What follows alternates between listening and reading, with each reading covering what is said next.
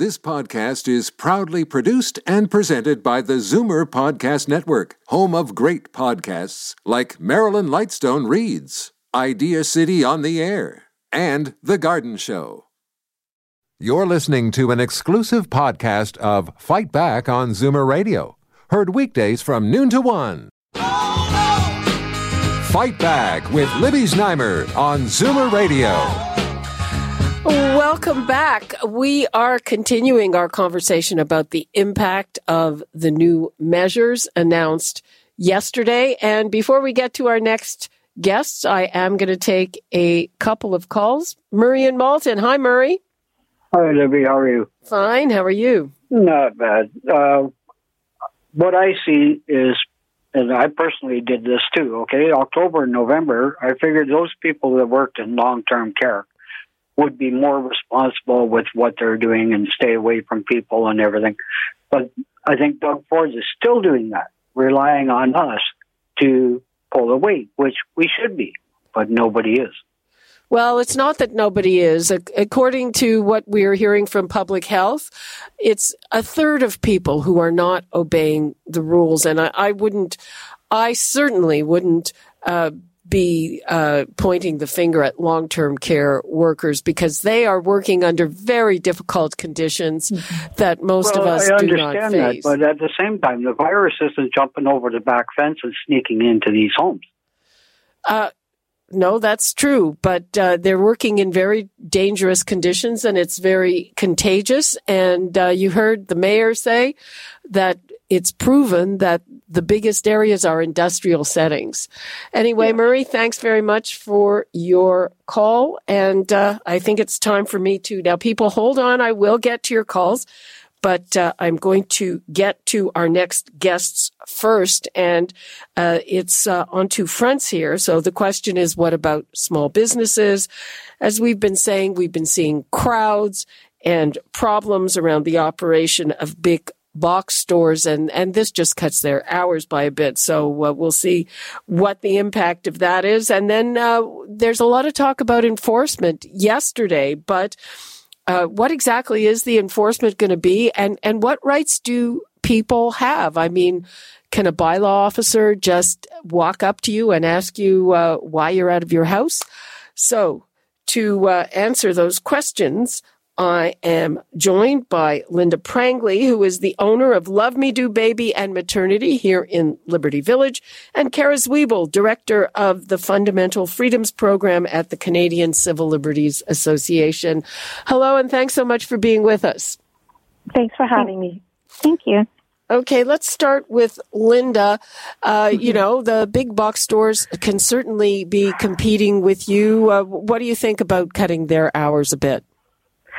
I mean, it's not like when I was reading through the new rules, it really doesn't feel like there's any change, to be perfectly honest, because even the 8 p.m. rules do not apply to grocery stores or pharmacies or any of those places, which big box stores tend to be under the umbrella of. So, yeah, I actually don't really know what the big change is from the first round. No, I think their hours are cut back. Oh, I thought they were allowed to stay open. Anyway, okay, well, they're able to cut back a bit. But, I mean, at the end of the day, we've been closed now for I don't even know how many weeks at this point. And we are doing everything that we can to comply with the rules, but it just feels like every time it's another punch to the gut. It's another punishment that we're being handed down on. Okay. Let's move to Kara Zwiebel. And Kara, we've been hearing a lot about enforcement. Police forces, bylaw officers were empowered to enforce this. It's very murky. How can they do that? What can a citizen do? I mean, can a bylaw officer on a stay-at-home order, approach me and ask me what the heck I'm doing out of my house?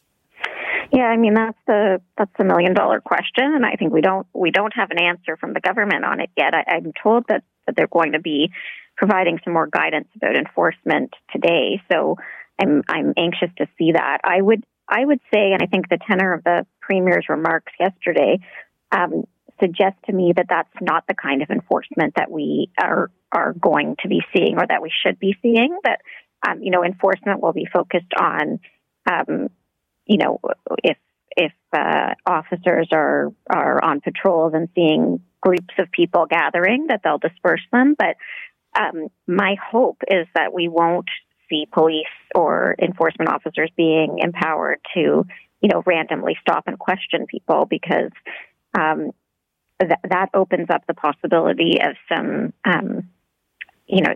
very scary things happening, and particularly the burden falling disproportionately on racialized communities and Indigenous communities. We've already seen in a couple of nights that a curfew has been in effect in Quebec that there are some real problems with enforcement and the use of discretion when police are allowed to stop people and ask them questions. Well, isn't that against the Charter of Rights?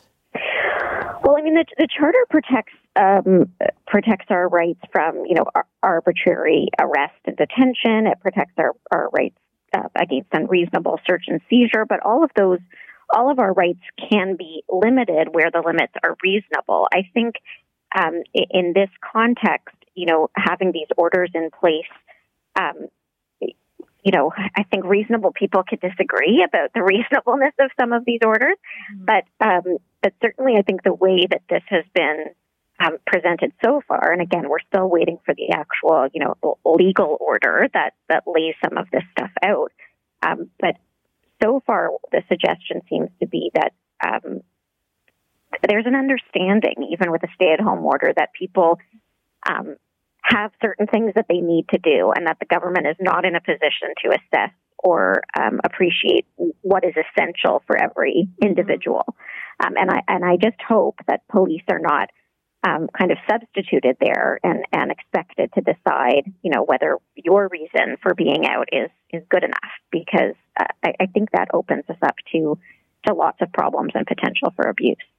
And from a small business perspective, I'm actually very unclear on whether or not at this point I'm even allowed to encourage curbside pickup, because we're not a grocery store, we're not a pharmacy, yet we're allowed to operate. But are we supposed to say yes, come for curbside pickup, or no, don't come for curbside pickup? Like what we want to be responsible to our customers as well, and we don't want to encourage them to do something that could potentially get them into trouble.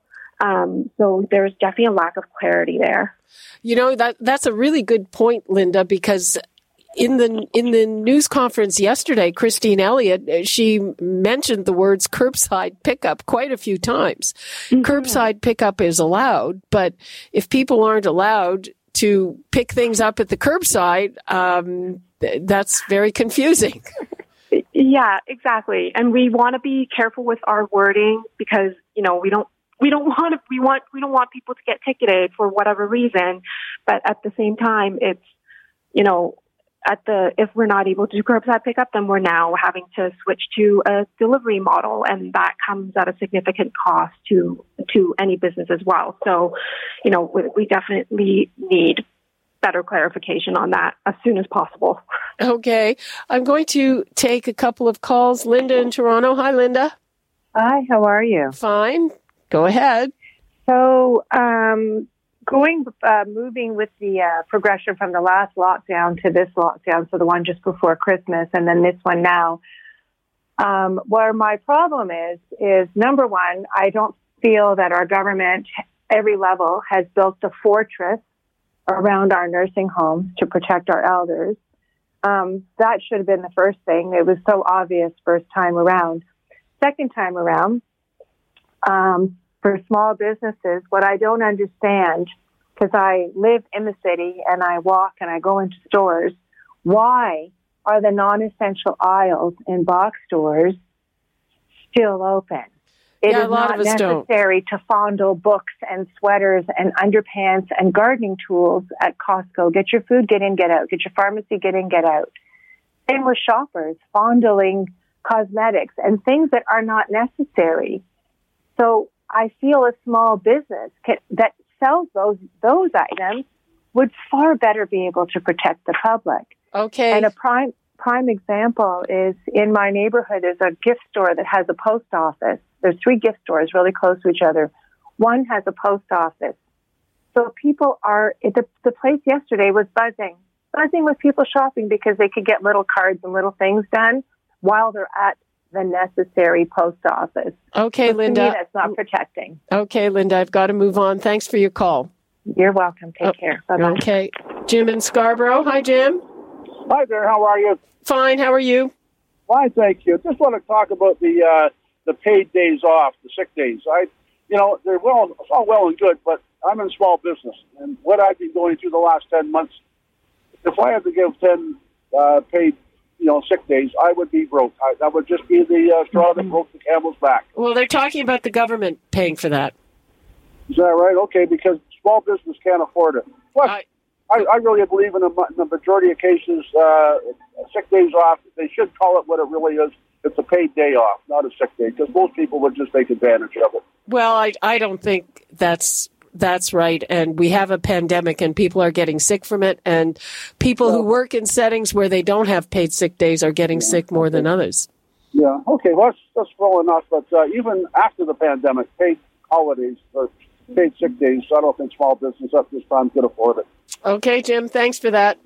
Thank you. Bye. Bye. Okay. We've got to be moving right along. Kara Zwiebel, what would you like to leave us with on this? Let's see what the government says. I hope there's clear guidance that makes it clear that officers shouldn't be stopping people, randomly and checking where they're going. I don't think that's helpful for public health purposes, and I don't think it's good for our rights. Okay. And Linda, what would you like to leave us with?